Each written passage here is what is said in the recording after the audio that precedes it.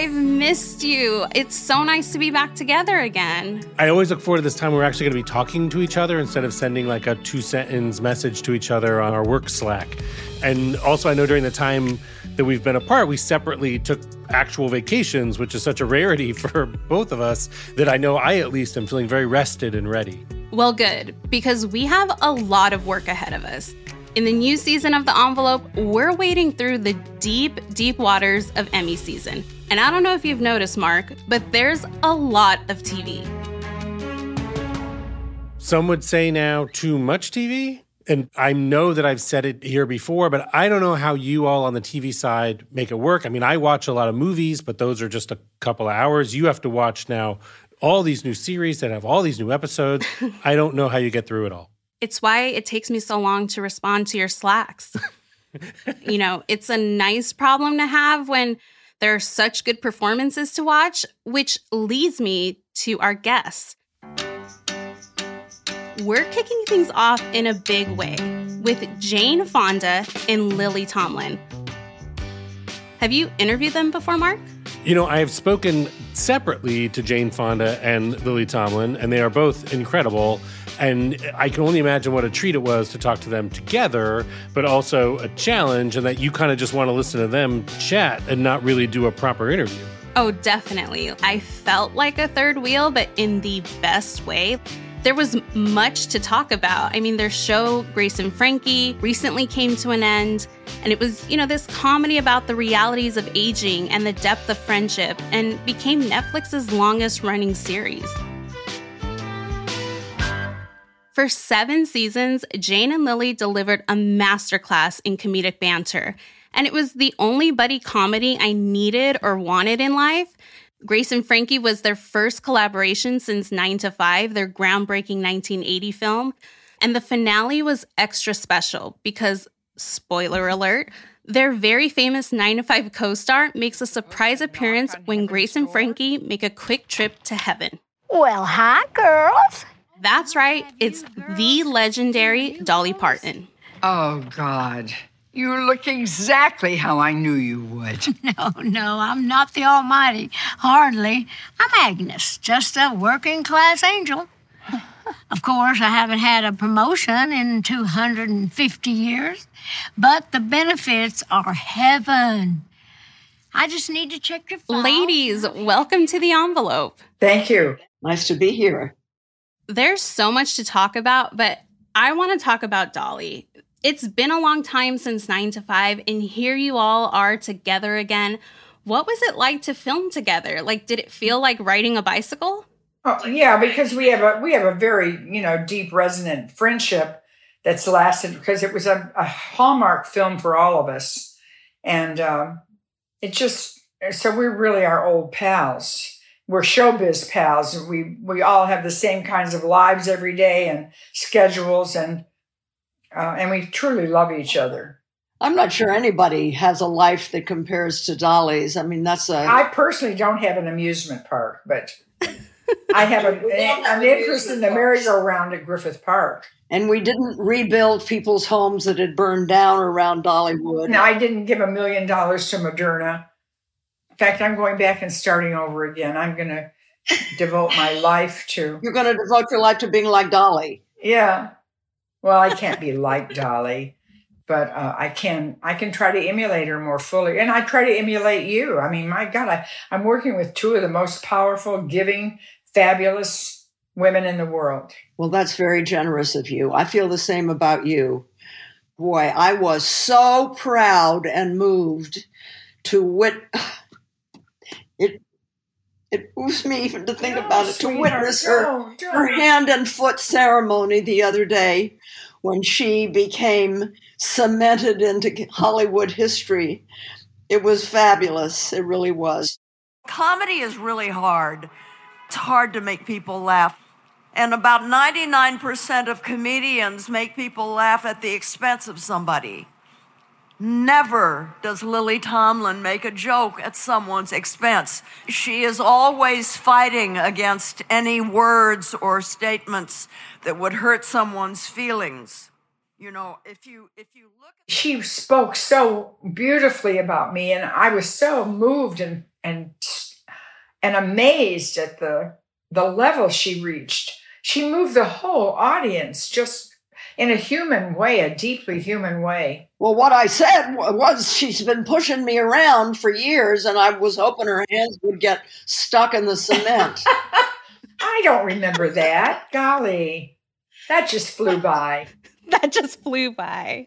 How has your relationship evolved through the years? I mean, to go from something like 9 to 5 to this, show Grace and Frankie and the 2 films you guys have coming up, like, how have you deepened that friendship? Well, it deepens on its own, just automatically deepens, especially because of the TV series. You spend 7 years starting at 5 a.m. with only a thin wall separating the two of you while you're getting your hair and makeup done. And I can hear everything she says. And God, even at 5, she's not only funny, but has her hair and makeup people in stitches, I mean, you get to know each other pretty darn well because, in a movie, it's a relatively short period of time and you can fake it, and pretend to be a good person.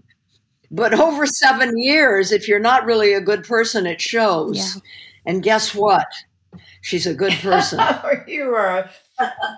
I'm going to enlist her in my PR firm.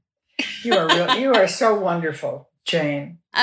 There are plenty of shows that capture the nature of friendship in your teens, in your 20s, in your 30s, but there is something so tender and loving about seeing the emotional power and force of late in life friendship, like that kind of sisterhood. What did offering that depiction in Grace and Frankie mean for you? Well, it's...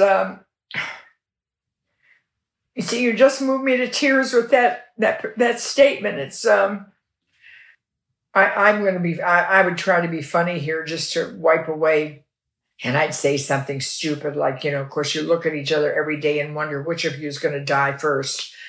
But I'm not going to say that. I think when you're our age, you've had many friends who've passed, and so those who are still with you become even more precious. And women on average tend to live longer than men. Female friendship is very different than male friendship. Women look at each other, eye to eye, heart to heart. We ask for help when we need it. We put our arms around each other and say, I'm hurting, I need help me. There was a medical study done at Harvard that showed that lack of women friendship was as bad for their health as smoking. So, I think I'm going to live a long time because I have Lily as a friend. I love it. Well, Grace and Frankie delved into matters about growing older, such as, the feeling of being cast aside by society or the reality that funerals are now more frequent part of a person's calendar. And, female sexuality, these things we don't often see. This is our business plan. Very comprehensive, thoroughly proofread.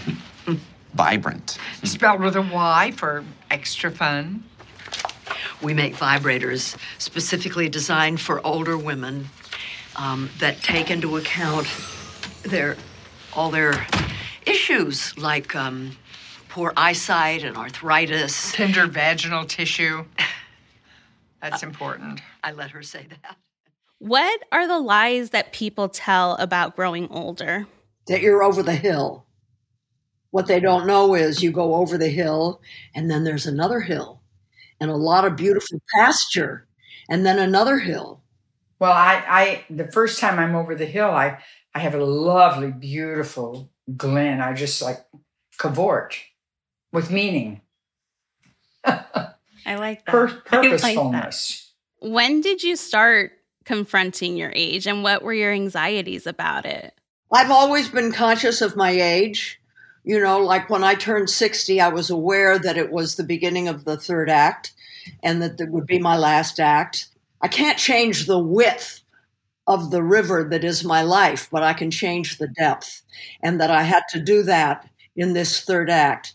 Another thing that made me really conscious of my age is that after 60, I started noticing that I was so much happier, that I felt so much better. And I thought, God, am I a freak? Am I a unicorn? And then I started researching it. And I wrote a book about it. And the scientists don't totally understand. Some of it may be changes in the brain, but less hostile, less anxiety-ridden, more apt to be willing to listen to other people's views, more open to differences, less judgmental. You separate the wheat from the chaff when you're older. You don't make mountains out of molehills. You know, you've been there, you've done that, you've survived it. I can go through it again. People don't understand how hard it is to be young.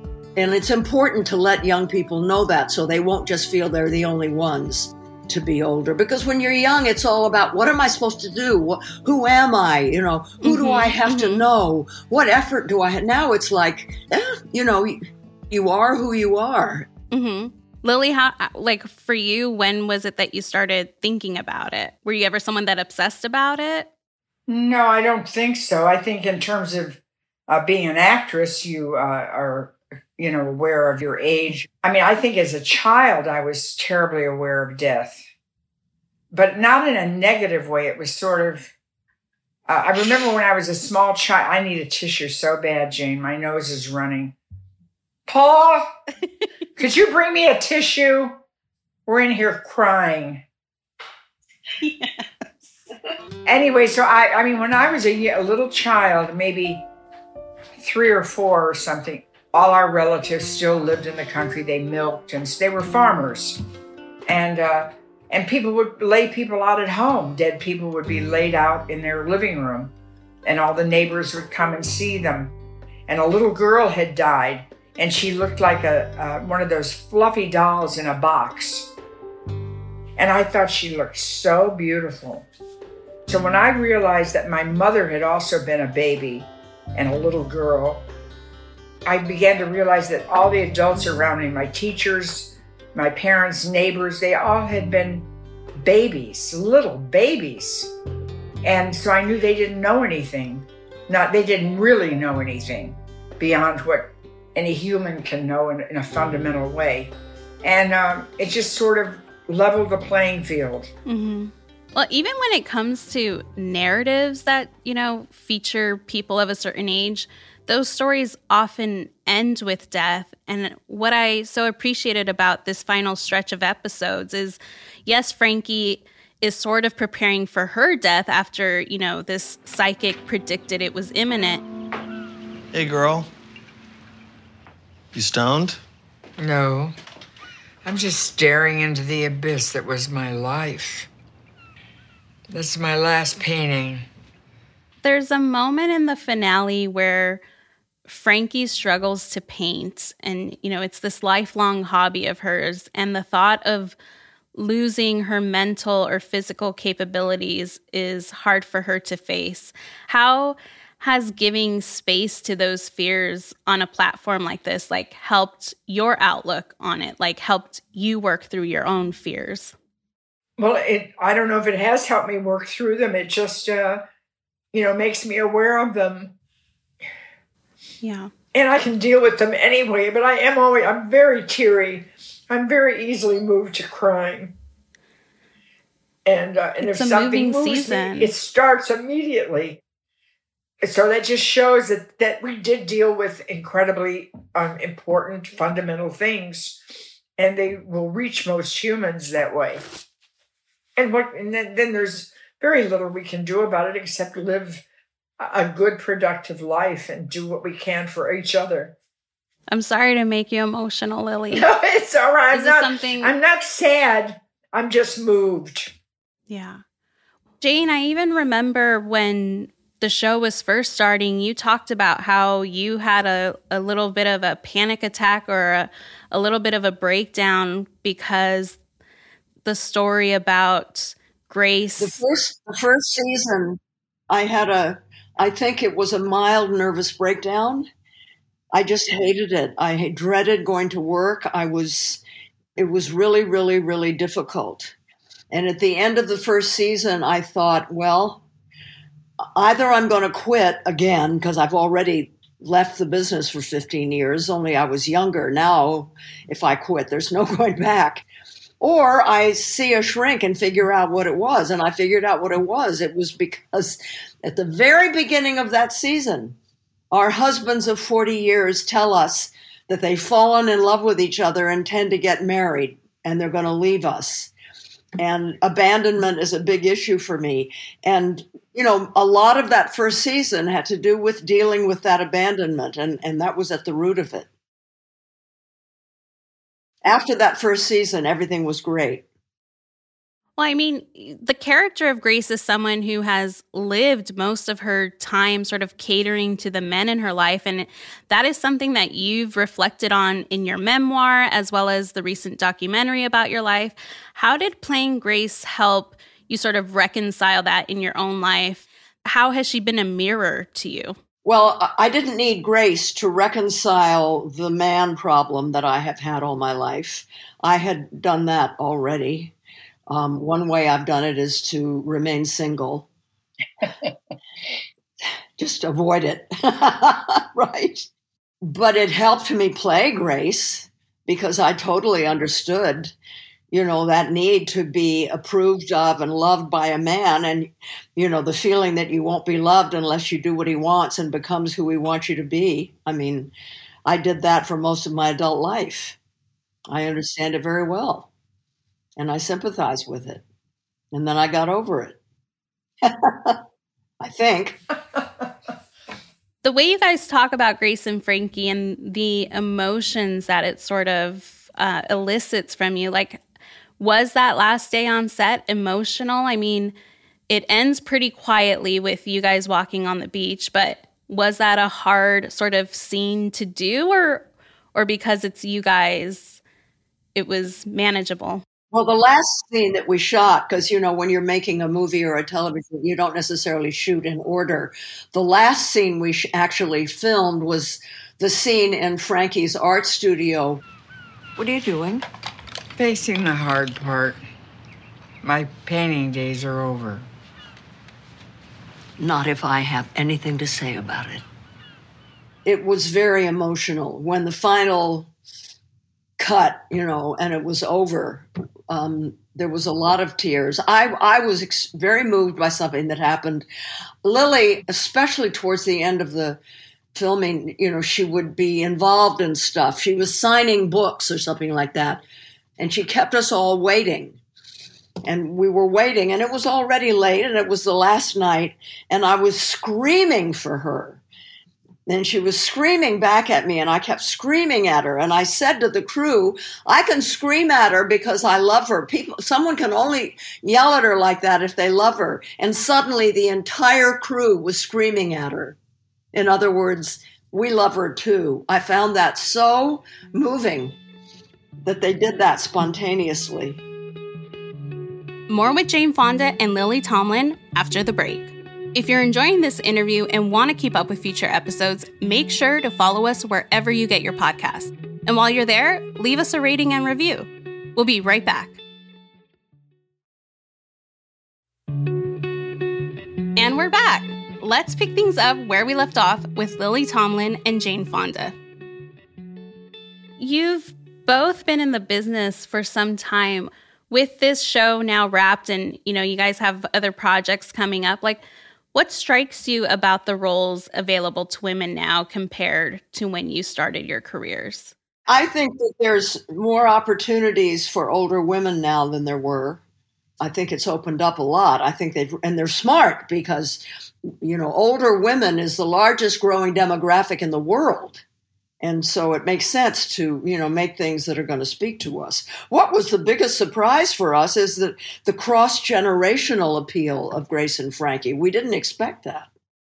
But young kids, college kids, loved the series too.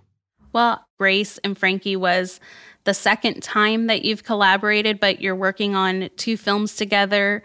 Moving On, about 2 friends getting revenge on a widower who wronged them, and 80 for Brady, about a group of friends who traveled to the 2017 Super Bowl to see quarterback Tom Brady.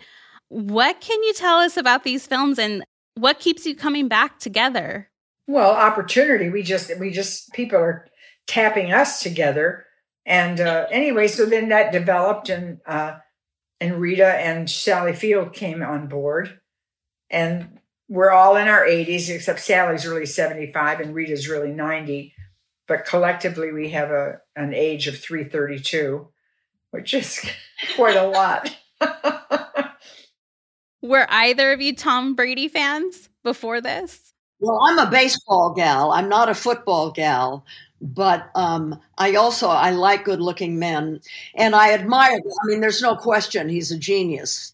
And so I admire his talent, but it's more how adorable he is. Yeah, he's very big. He's 6'4". You can't believe it. And he's so sweet.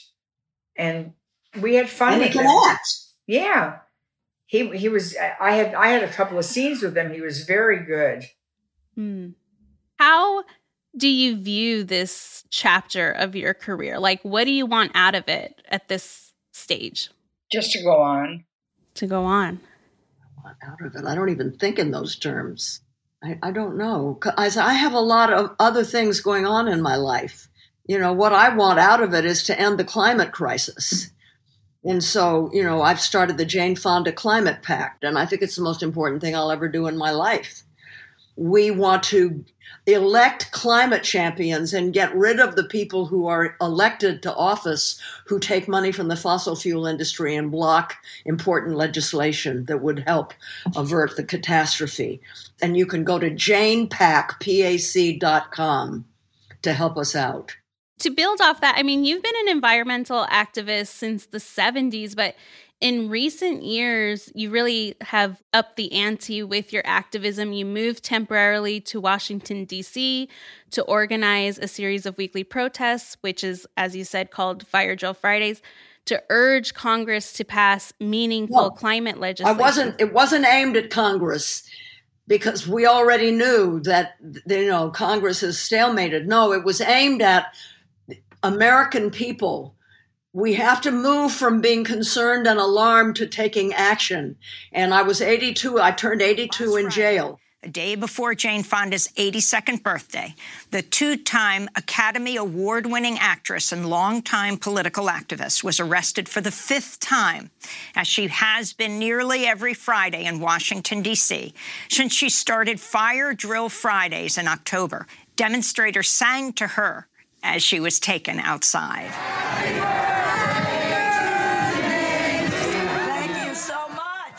We're still doing Fire Drill Fridays, but people are paying attention. Right now, 70% of the American public are alarmed by the climate crisis. Lily came and got arrested with me. And Marta Kaufman and Howard, everybody came and got arrested. It was very moving. You know, I think a lot of people said, well, if that 82-year-old woman can do that, I can too. And people started coming from all over the country. Fossil fuels have got to go! What inspired you to escalate to that more direct sort of action? Naomi Klein's book called On Fire, The Burning Case for a Green New Deal. It's always books that change me, that create epiphanies, that make me change course. I knew I'd been very, very depressed because I knew I wasn't doing enough. I knew I hadn't found a way to use my platform. And that book inspired me to move to D.C. I was at Jane's house in the afternoon. She announced to me, I'm going to go and live in D.C. For a while. And I'm going to ask Ted Sarandos if he can postpone Grace and Frankie for a year, and it was just out of nowhere. What was your night in jail like with Lily? Well, Lily didn't go to jail. I went to jail because I'd been arrested so many times, and it was. I'm white and I'm famous, so you know how bad could they treat me? They weren't. You know, it was very different for some of the other people that were in there. Mm-hmm. Well, I mean, both of you have also been active in fighting for LGBTQ rights for a long time, and recent months have really seen a rash of anti-LGBTQ rhetoric and legislation. There are the Don't Say Gay laws that forbid teachers from talking about sexual orientation or gender identity. And there are laws that, make it a felony to provide certain kinds of healthcare to trans children. You both have spoken out for LGBTQ rights in the past. What would your message be to lawmakers today? Oh, my goodness. It's the same. You've got to get rid of those lawmakers.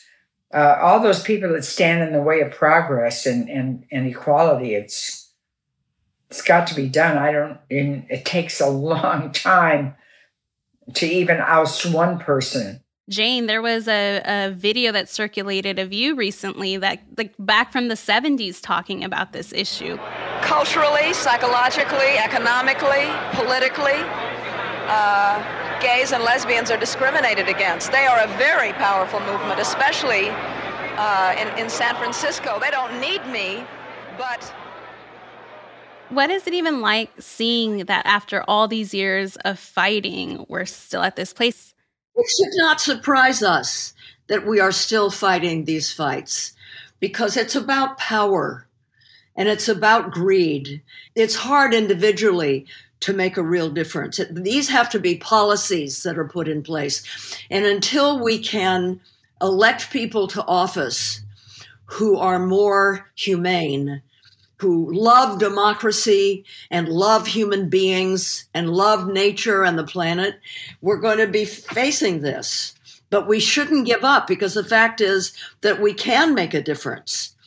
But we have to vote, and we have to pay attention to make sure that the people we vote for are human and not mean or greedy and don't take money. The people who they just don't care except about their own interests.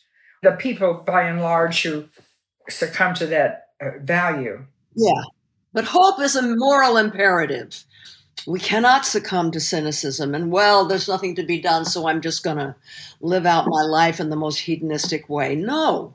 Because I guarantee you, and I think about this a lot because I think about death, when you get to your deathbed, if you haven't done the best you can to make things better, you're going to go out sad. We should think about how we want to go out and then live our life accordingly, so that when we get to the end, we won't have regrets and we won't be sad because of what we didn't do.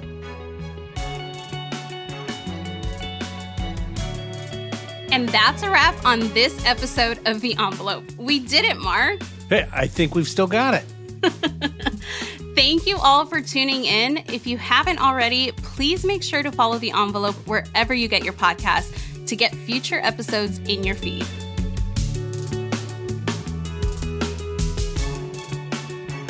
The Envelope is a Los Angeles Times production in association with Neon Hum Media.